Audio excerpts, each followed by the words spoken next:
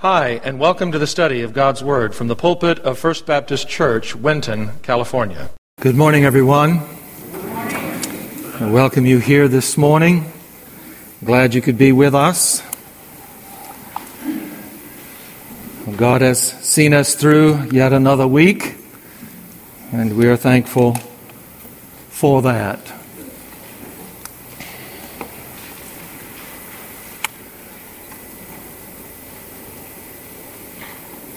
There's a lot being said in our world today about the Bible, the Scriptures.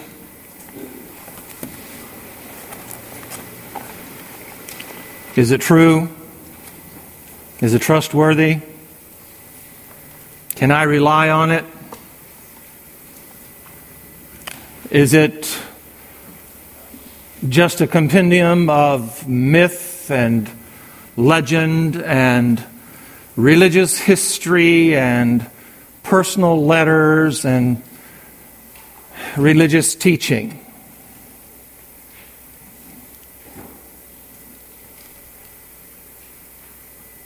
And you may believe a lot, let me rephrase that. You may believe that the Scriptures are true. You may believe that it is more than just legend and religious history, particularly Jewish history, and Christian letters to Christian people and so on and so forth. But maybe you struggle with a number of other people who believe that it's flawed still, that there are contradictions. Particularly if you take one version of the Bible, say the King James Version, and you compare it with the New American Standard, or you compare it with the New International, or you compare it with the Living Bible, one of a number of different versions, you can see that there are differences in there, and that may lead you to think that maybe there are contradictions in Scripture. There is no contradiction in Scripture. When studied carefully and prayerfully, the Christian will realize that there are no inconsistencies in the Word of God. No inconsistencies in the Word of God. The Apostle Paul wrote in 2 Timothy Chapter 3, verses 16 and 17, all Scripture is given by inspiration of God and is profitable for doctrine, for reproof, for correction, for instruction in righteousness, that the man of God may be complete, thoroughly equipped for every good work. All Scripture is given by inspiration of God. If the Bible contradicts itself, if there are contradictions in Scripture, if there are inconsistencies in Scripture, then God would not be true. God would not be true. He would not be the holy and righteous God who is truth. His Word, the Bible, would be untrustworthy. And Christianity would be a religion that is confused and in chaos. But there are no contradictions in the Bible. However, there are paradoxes in Scripture. There are paradoxes in Scripture. A contradiction, in case you didn't know, a contradiction is a statement or a proposition that denies itself. A statement or a proposition that denies itself. Or it denies another passage of Scripture. And it's logically incongruous, inconsistent, conflicting. A paradox is a statement or a proposition that seems self-contradictory or absurd, but it really expresses the truth. It only seems to be contradictory or absurd. And there are many paradoxes in Scripture. Let me give you just a few. Was the Bible written by men or by the Holy Spirit? You don't need to answer that. Was the Bible written by men or the Holy Spirit? 1 Timothy chapter 3, verse 16, we've read that. 1 Timothy 3:16 says that the Holy Spirit was the author of Scripture. But in Romans chapter 1, verses 1 through 7, the Apostle Paul said that he was the author of the book of Romans. And yet, in Romans chapter 16, the last chapter of Romans, in Romans chapter 16, verse 22, it says that Tertius wrote the book.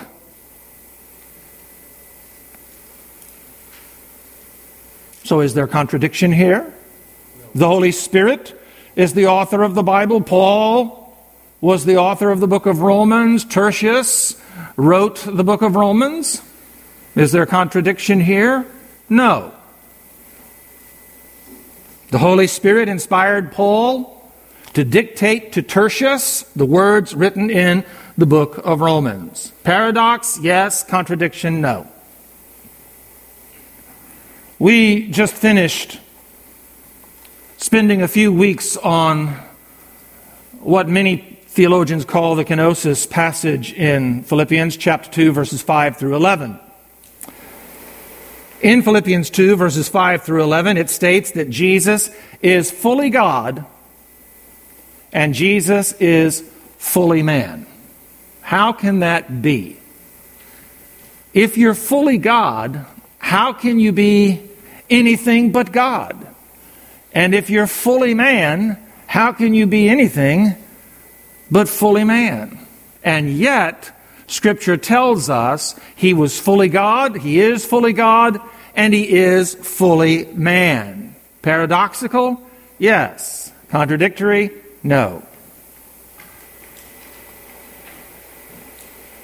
What about your salvation? What about your salvation? Did, if you're a Christian, did God choose you for salvation, or did you choose to be saved? Think about this. Think about it. Did God choose you for salvation, or did you choose to be saved? In Acts chapter 16, verses 30 and 31, the Philippian jailer asked Paul and Silas, "Sirs, what must I do to be saved?" And they said, "Believe on the Lord Jesus Christ, and you will be saved." But Jesus said in John chapter 6, verse 44, "No one can come to me unless the Father who sent me draws him."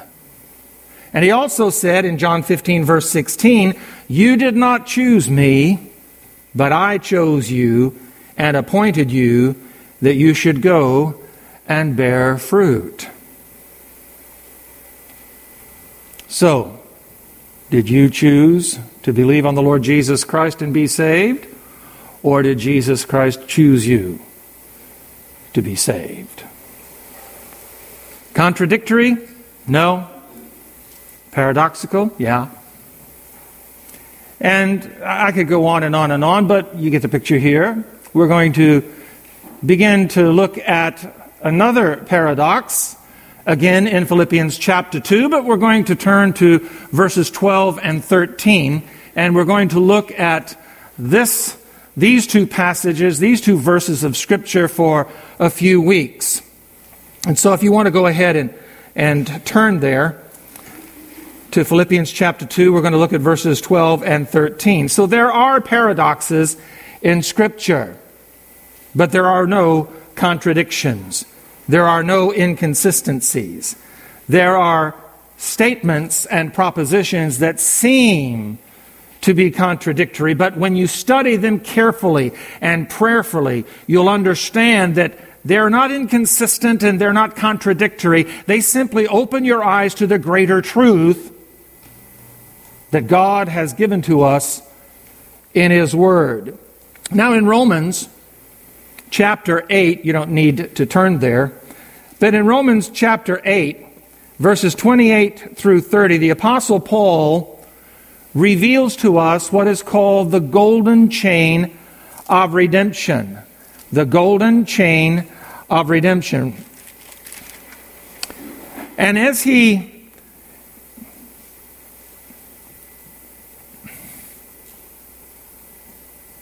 speaks about this golden chain of redemption, he also discloses the steps in which an unsaved person is brought to full conformity to the image of Jesus Christ. Listen as I read Romans 8, 28 to 30. We know that all things work together for good to those who love God, to those who are called according to His purpose. Here begins the golden chain. For whom He foreknew, He also predestined to be conformed to the image of His Son, that He might be the firstborn among many brethren. Moreover, whom He predestined, He also called. Whom He called, these also He justified. And those whom He justified, these He also glorified.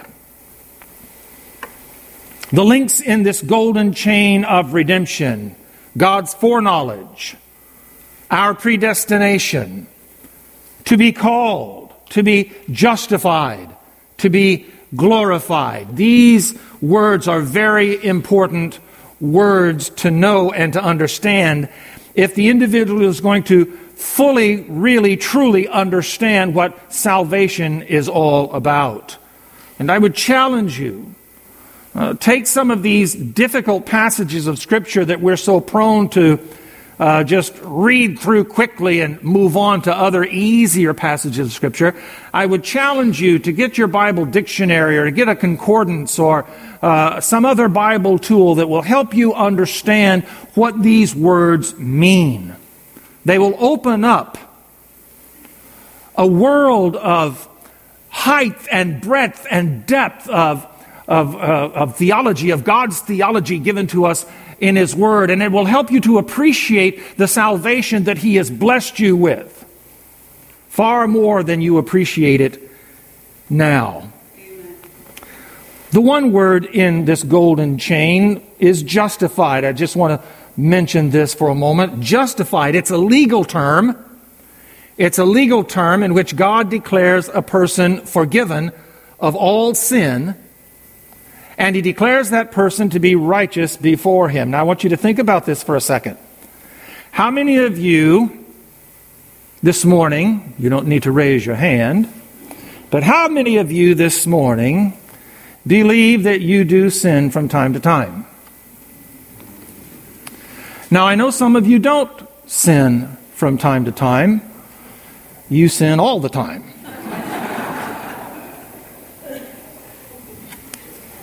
There's not an individual in this room, there's not an individual in any church you can find anywhere where sits an individual who is completely sinless. And yet, Scripture tells us that when we are saved, God declares us justified. What does that mean? That means legally, in the courts of heaven, when you are saved, God does not see you as a sinner anymore. You see yourself as a sinner, and maybe other people see you as a sinner, but God does not see you as a sinner anymore. You are covered by the blood of Jesus. You are washed. You are purified through the sacrifice of Jesus Christ. You are justified before God. And you are declared to be righteous. That means God sees you and what you do as fulfilling and completing His will and purpose in your life. It's another word for salvation. Justification is another word for salvation. And it occurs, listen, it occurs immediately when you repent of your sin and believe and receive Jesus Christ as Lord and Savior. That's something you don't have to wait for. The moment you confess, receive, because you believe in Jesus Christ, immediately you are justified, you are holy before the Lord God. In Romans chapter 5, verses 1 and 2, the Apostle Paul wrote, "Therefore, having been justified," and that's an important passage to understand. Having been justified, aorist tense here. It is an action, it is a completed action in the past. You have been justified in the eyes of God. Having been justified by faith, we have peace with God through our Lord Jesus Christ, through whom also we have access by faith into this grace in which we stand and rejoice in the hope of the glory of God. But let's say a person is saved at age 6. I was saved when I was 6 years old. My daughters were saved when they were 6 years old. Some of you have been saved when you were much younger, some of you not. But let's say a person is saved at age 6, and then that person dies at age 86. Saved at 6, dies at 86. What goes on during those 80 years? From the time of new birth in the kingdom of God till the time the individual graduates to go on to be with the Lord in heaven. What happens in those 80 years of life? Well, the Apostle Paul says in Romans chapter 8, verse 29, "For whom he foreknew, he also predestined to be conformed to the image of his Son." Dr. A.T. Robertson writes that this is the gradual change in us till we acquire the likeness of Christ, the Son of God, in full. In other words, what should happen to a Christian from the moment of new birth in the kingdom of God till the time that they are glorified by going to heaven, leaving this life and going to heaven, they need to be gradually changed from what they are as a sinner to what God wants them to be by being conformed to the image of His Son, Jesus Christ. In other words, we are to be less like we are as a sinner in this world and more like Jesus Christ who saved us. And that doesn't happen overnight. It doesn't happen overnight. I've known some individuals. I remember when I was in college and I was working down in town, Riverside, in a title company, had gotten a job there, and there was a young guy who was working, and he was probably in his early 20s, and he was what we called back then in those days one of the Jesus people from Calvary Chapel, Costa Mesa.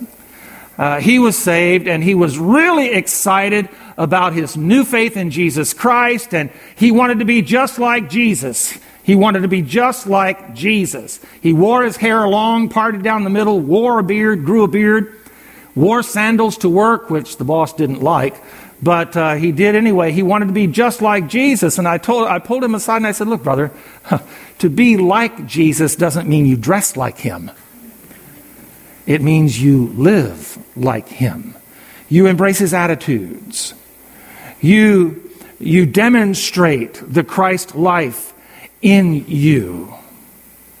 And so he immediately got started cramming, reading hour after hour after hour on his own time, reading the Bible and memorizing passages of Scripture and doing all of this, going out in downtown Riverside, street preaching and handing out chick tracts and all of those other kinds of things. And I applauded him and I encouraged him. I said, "Go for it, man. Do all that Christ and His Holy Spirit is calling you to do, but understand that you are not going to be fully conformed to the image of Christ overnight. It is a lifelong process." I didn't tell him to slow down. I was simply telling him, don't burn out. You're not going to be able to become in the full image of Jesus Christ until we graduate into heaven. It's a lifelong process. It's God's desire that all Christians become like Jesus. And let me say that again because some of you didn't hear it. It is God's desire that all Christians, and that includes you, His desire that all Christians become like Jesus, to be conformed to the image of Jesus. Salvation is that justification. While being perfectly holy in righteousness is that glorification. Salvation is when you're born into the kingdom. Glorification is when you graduate on into the kingdom, when this life is over. That period in between, those 80 years in between, is what the Bible calls sanctification. Sanctification. I know these are big words, and they may not register with you, but that's okay. We're going to explain them as we go along. The gradual change from salvation to glorification is called sanctification. It is a process, a progressive work, a day by day, moment by moment, week by week for the rest of your life. It is a progressive work that makes you less like your sinful self and more like Jesus Christ every day that you live. Now, Philippians chapter 2, look at verses 12 and 13. Stand with me as we read these two verses. Now, we've spent a long time in verses 5 through 11, and we're not going to go back there at this point. But in verse 12, the Apostle Paul says, therefore, understand that, mark that. When you find the word therefore, the writer is drawing a conclusion based upon what he said before. So based upon what Paul said, have this mind in you, which was also in Christ Jesus, and all of the stuff that he mentions after that. Therefore, based upon all of this, therefore, my beloved, as you've always obeyed, not as in my presence only, but now much more in my absence, work out your own salvation with fear and trembling. For it is God who works in you both to will and to do for His good pleasure. This is the word of God. We pray His blessing upon the reading of the word. You may be seated. Here we have a paradox. Here we have a paradox.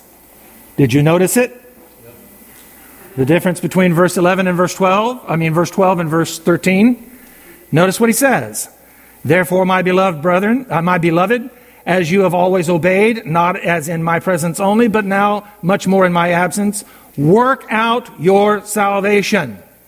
You work out your salvation with fear and trembling. Now verse 13, for it is God who works in you. Amen. So which is it? Am I responsible for? Yes, ma'am. It is both. Am I to work out my salvation with fear and trembling? Yes. Scripture says I am to. Is it God who works in me, His perfect will and purpose? Yes. It is a team effort. It is a cooperative effort. I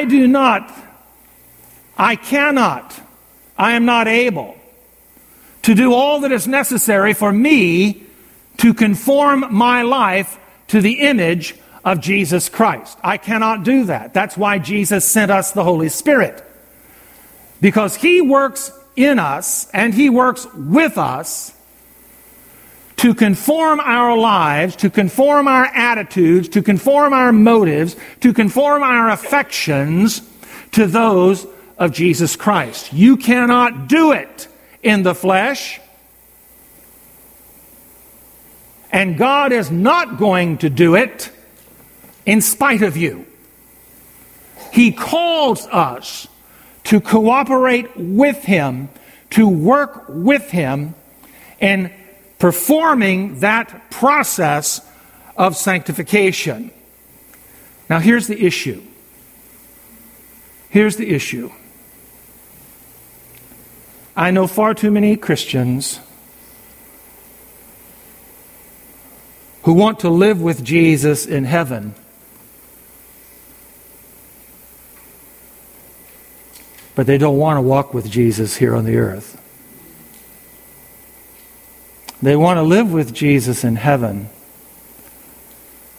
but they don't want to walk with Jesus here in the earth. I'm not saying every Christian has that attitude. I know a lot of Christians who do have that attitude. They want to have one hand holding on to Christ in heaven and the other hand holding on to others in the world. And they're torn between the two. And you ask them, do you want to go to heaven when you die? Oh, yes, I want to go to heaven when I die.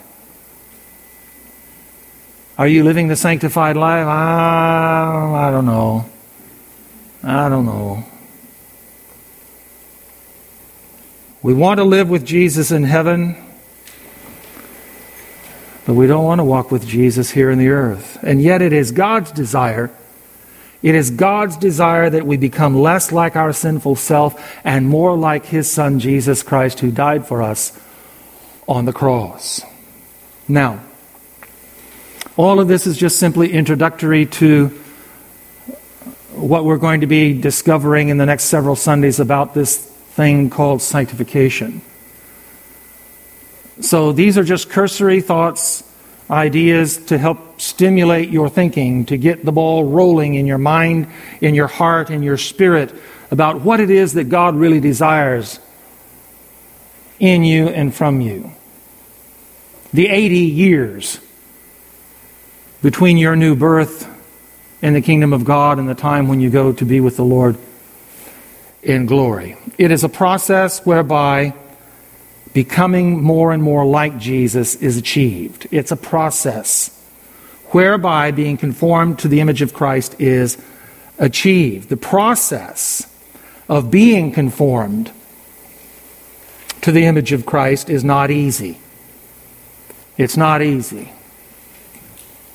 But it's not impossible either. That's why we have the Holy Spirit. We have to have His help. We have to lean heavily upon Him. We have to listen to Him. We have to follow His leading in our lives, because for us in the flesh it is impossible. But with Christ Jesus all things are possible. Amen? Amen.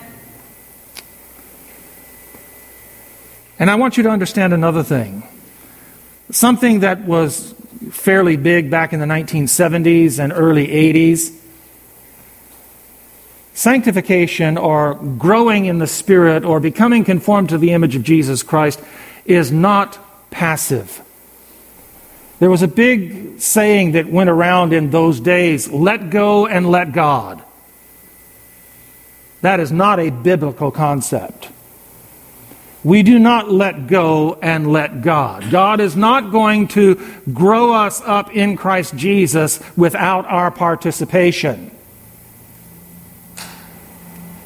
Paul tells us here that we need to be cooperating with God in this process so that we can be conformed to His Son. So let go and let God is not a biblical concept. We are called to work out our own salvation with fear and trembling, while God works in us both to will and to do for His good pleasure. The progress of our sanctification depends upon our willingness to cooperate with the Holy Spirit in that sanctification.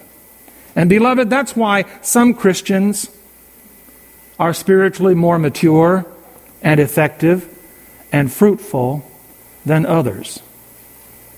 That's really the bottom line.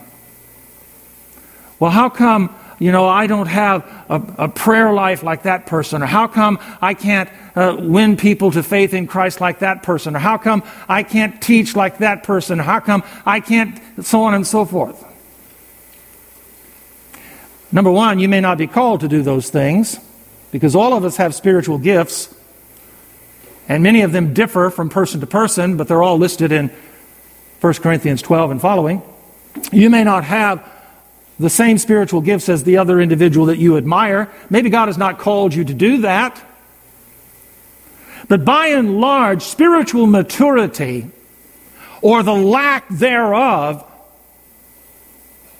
falls squarely on your willingness, my willingness, to participate with the Holy Spirit in conforming my life to the image of Jesus Christ.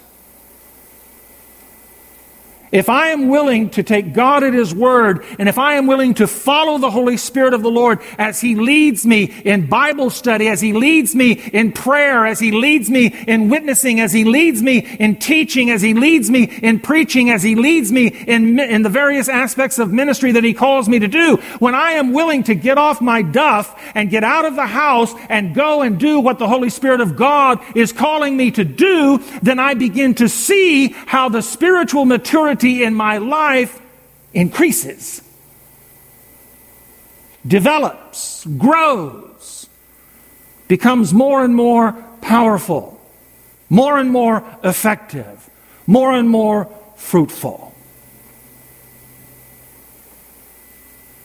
And so again, the progress of sanctification depends upon our willingness to cooperate with the Holy Spirit in our sanctification. And as I stated, over the next several Sundays, we're going to unpack this. We're going to be taking a look at this because I think it's a very important doctrine that we need to explore. The Apostle Paul presents it here in the course of going through the book of Philippians, so I think it's important for us to understand what it is exactly he's talking about, and how you and I can plug into this sanctification process so that we can become more effective as individual Christians in the kingdom of God and collectively as a church of the Lord Jesus Christ here in Winton. And so some of the things we're going to be looking at is when this sanctification process begins. Second, how sanctification develops in the life of a person. And third, the twofold completion of sanctification in the life of the believer. Now,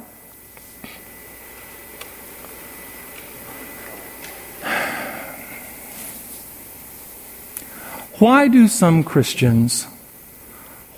individuals who say they are Christian, why do some Christians not want to live their life for Jesus? You don't need to answer that. Just think about it.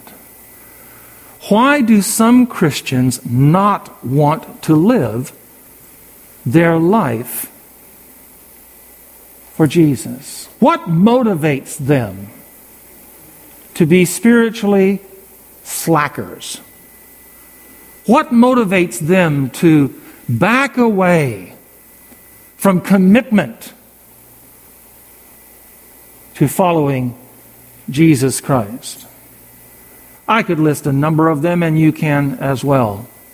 But my interest this morning, and as we again work through this doctrine of sanctification, is the motives for which we would want to live for Jesus. Why we would want to engage in the sanctification process. What are some of the motivations that would cause us to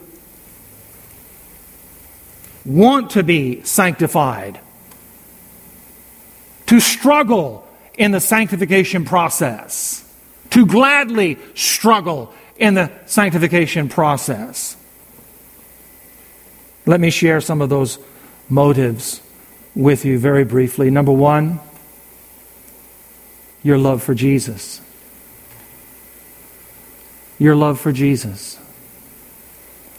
Someone said, I don't know, it was a long time ago, I wrote it down, don't remember who was that said it, but I agree with it wholeheartedly. Some person said, quote, in the very heart of the true believer is a love for Jesus Christ. In the very heart of the true believer is a love for Jesus Christ. If there is no love for Jesus in one's heart, then Jesus is not in that one's heart.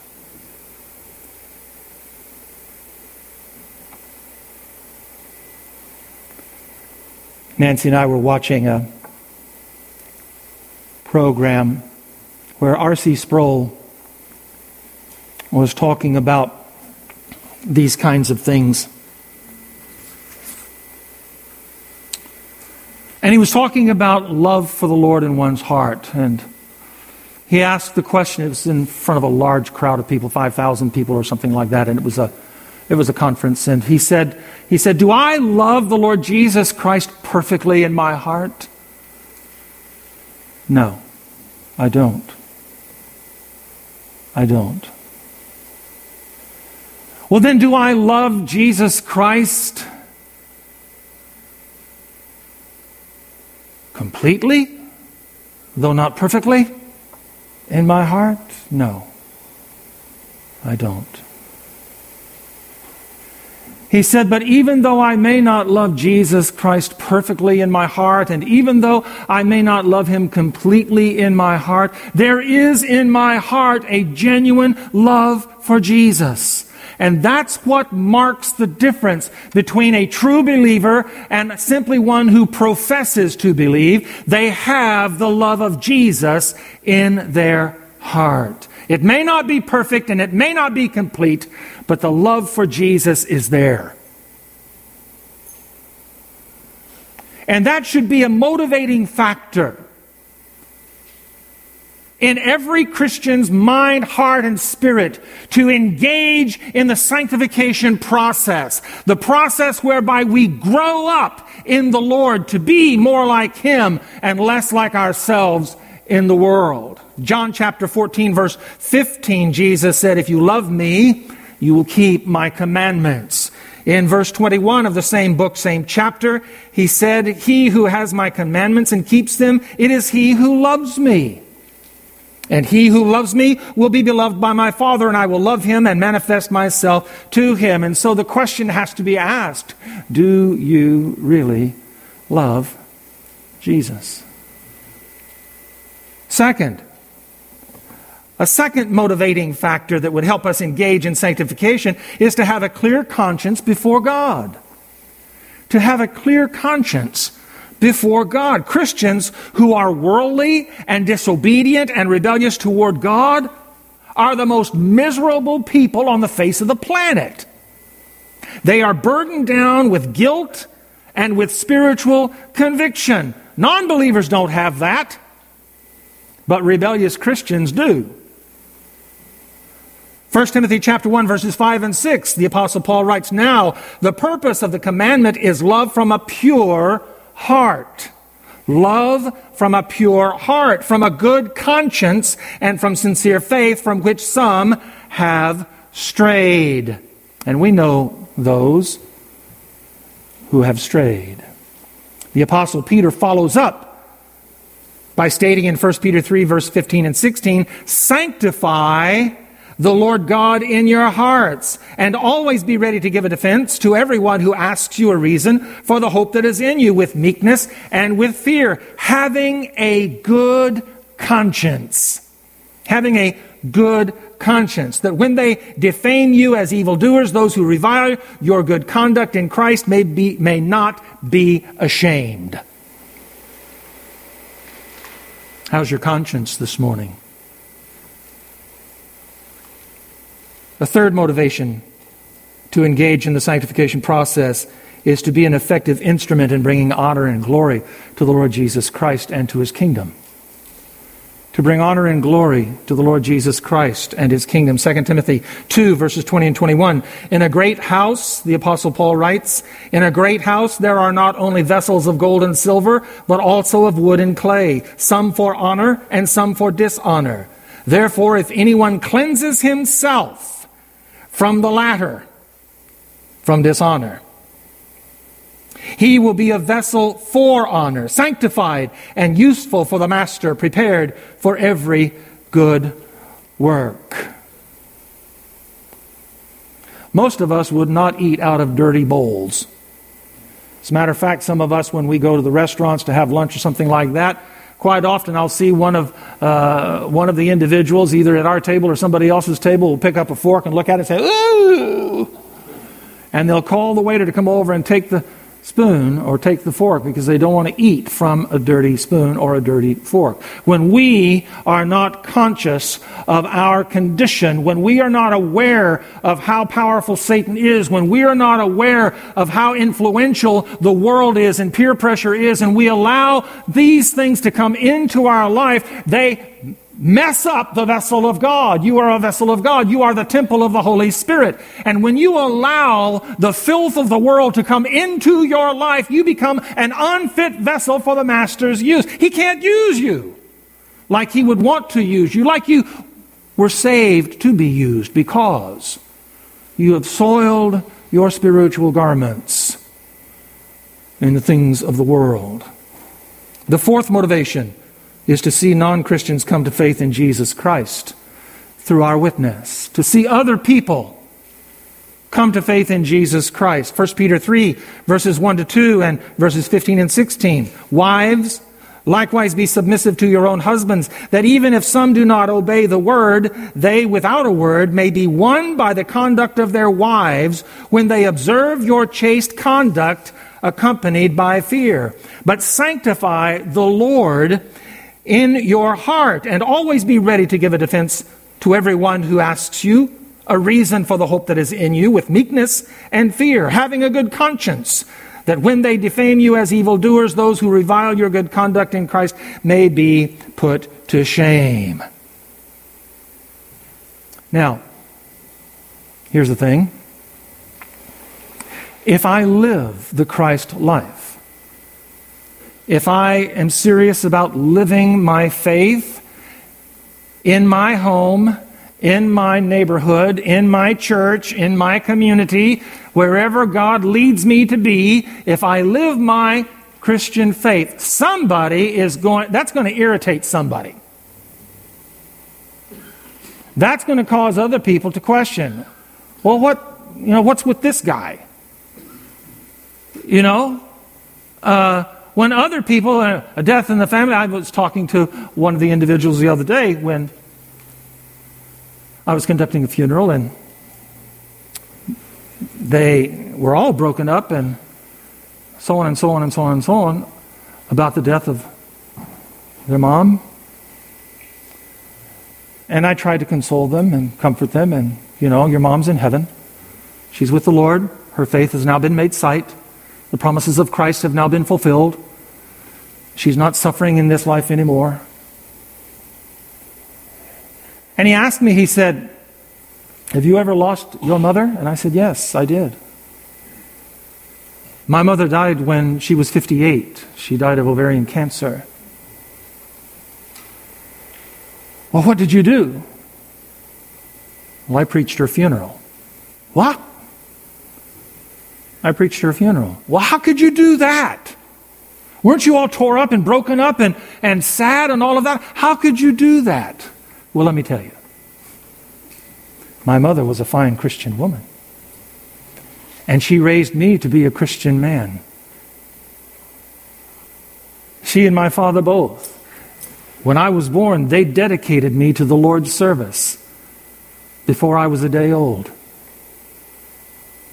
And the Lord has been working in my life, and the Lord has been using my life to help individuals deal with death, to deal with sorrow, to deal with grief, to deal with all of these other kinds of things that you're having to deal with right now. The answer, my friend, is Jesus. Jesus has given me the courage. He has given me the boldness. He has given me the wherewithal to stand over my mother's casket and to preach her funeral and to tell people what a godly Christian woman she really had been in my life. And I ain't sad about that at all. I'm not grieved over that at all. I miss my mother. But I'm glad that she was the woman that God wanted her to be in my life. And when crisis comes, and I do the things that I do, and hopefully you do the things that you do, somebody's going to ask the question, well, why are you different? Why does that not bother you like it bothers me? And that will give you an open door to say, hey, let me talk to you about Jesus. The sixth motive. Well, really the fifth, and that is to receive the continued blessings of the Lord in our life and work. To continue to receive the blessings of the Lord in our life and work. The Lord makes it very clear in both the Old Testament and the New Testament that those who are obedient to His word, He blesses, and those who are disobedient, He does not bless. Those who are obedient, He blesses. He is pleased. But those who are disobedient, He withholds blessing. And so I ask the question, are you blessed today of the Lord? Has the Lord blessed you with peace, with protection, with provision, with power, with perseverance in times of trial and times of temptation? And yet you're living in a world that offers none of these things? Has God blessed you with these things? 1 Peter chapter 3, verses 8 and 9. Finally, all of you, be of one mind, having compassion for one another. Love as brothers. Be tender-hearted. Be courteous. Not returning evil for evil or reviling for reviling, but on the contrary, blessing. Knowing that you were called to this and that you may inherit that blessing. The sixth motivation is to avoid God's displeasure and chastisement. 1 Peter 1, verses 13 through 17. Therefore, gird up the loins of your mind, be sober, and rest your hope fully upon the grace that is to be brought to you at the revelation of Jesus Christ, as obedient children, not conforming yourselves to the former lusts, as in your ignorance, but as He who has called you is holy, you also be holy in all your conduct, because it is written, be holy, for I am holy. And if you call on the Father, who without partiality judges according to each one's work, conduct yourselves throughout the time of your stay here in fear, in holy respect and in honor for the sovereignty of the Lord Jesus Christ. The seventh motivation in living the sanctified life is the desire to receive a greater heavenly reward. The desire to receive a greater heavenly reward. And that is not unchristian. I've heard people tell me that, well, you shouldn't be living for Jesus so you'll have a greater reward in heaven. Oh, yes, I do. Absolutely, I live and I strive to be what God wants me to be, to do what Christ wants me to do, so that I will have a greater reward in heaven. Well, that's kind of selfish, isn't it? No. And I'll tell you why. Jesus said in Matthew 6, 19 to 21, do not lay up for yourselves treasures on earth, where moth and rust destroy, where thieves break and steal. But lay up for yourselves treasures in heaven, where neither moth nor rust destroys, and where thieves do not break in and steal. For where your treasure is, there will your heart be also. Now, what is the purpose for laying up treasures in heaven? Jesus says we ought to, so we need to be about doing that, right?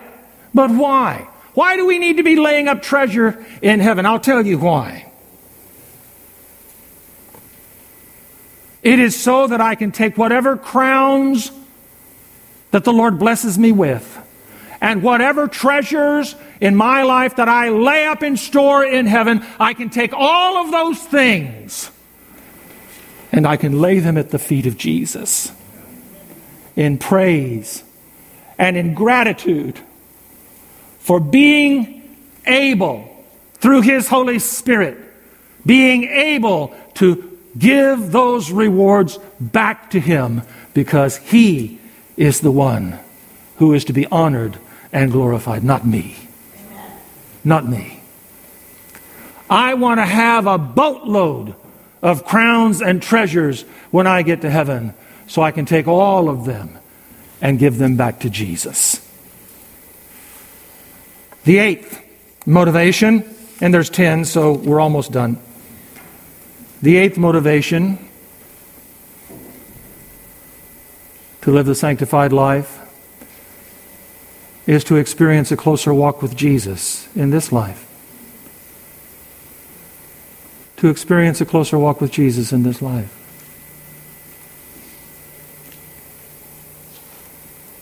In walking in close fellowship with Jesus, and here's a key thing, the closer you walk with Jesus,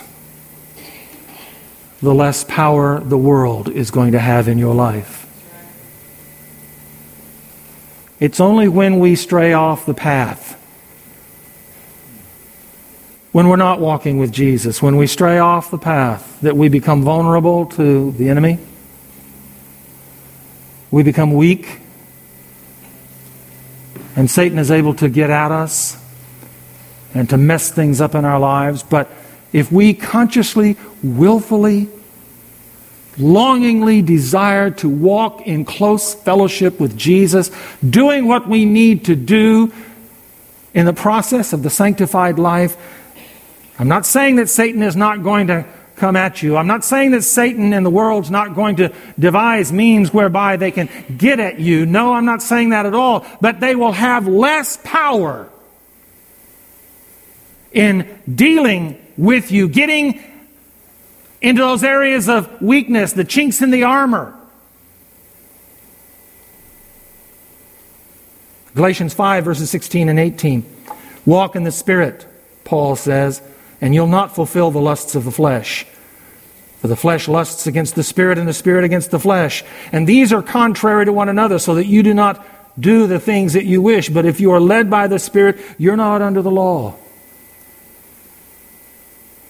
The closer walk with Jesus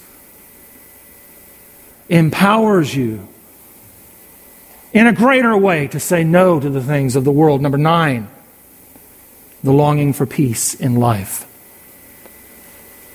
Sanctification, the process of sanctification, brings peace into a person's life, a Christian's life.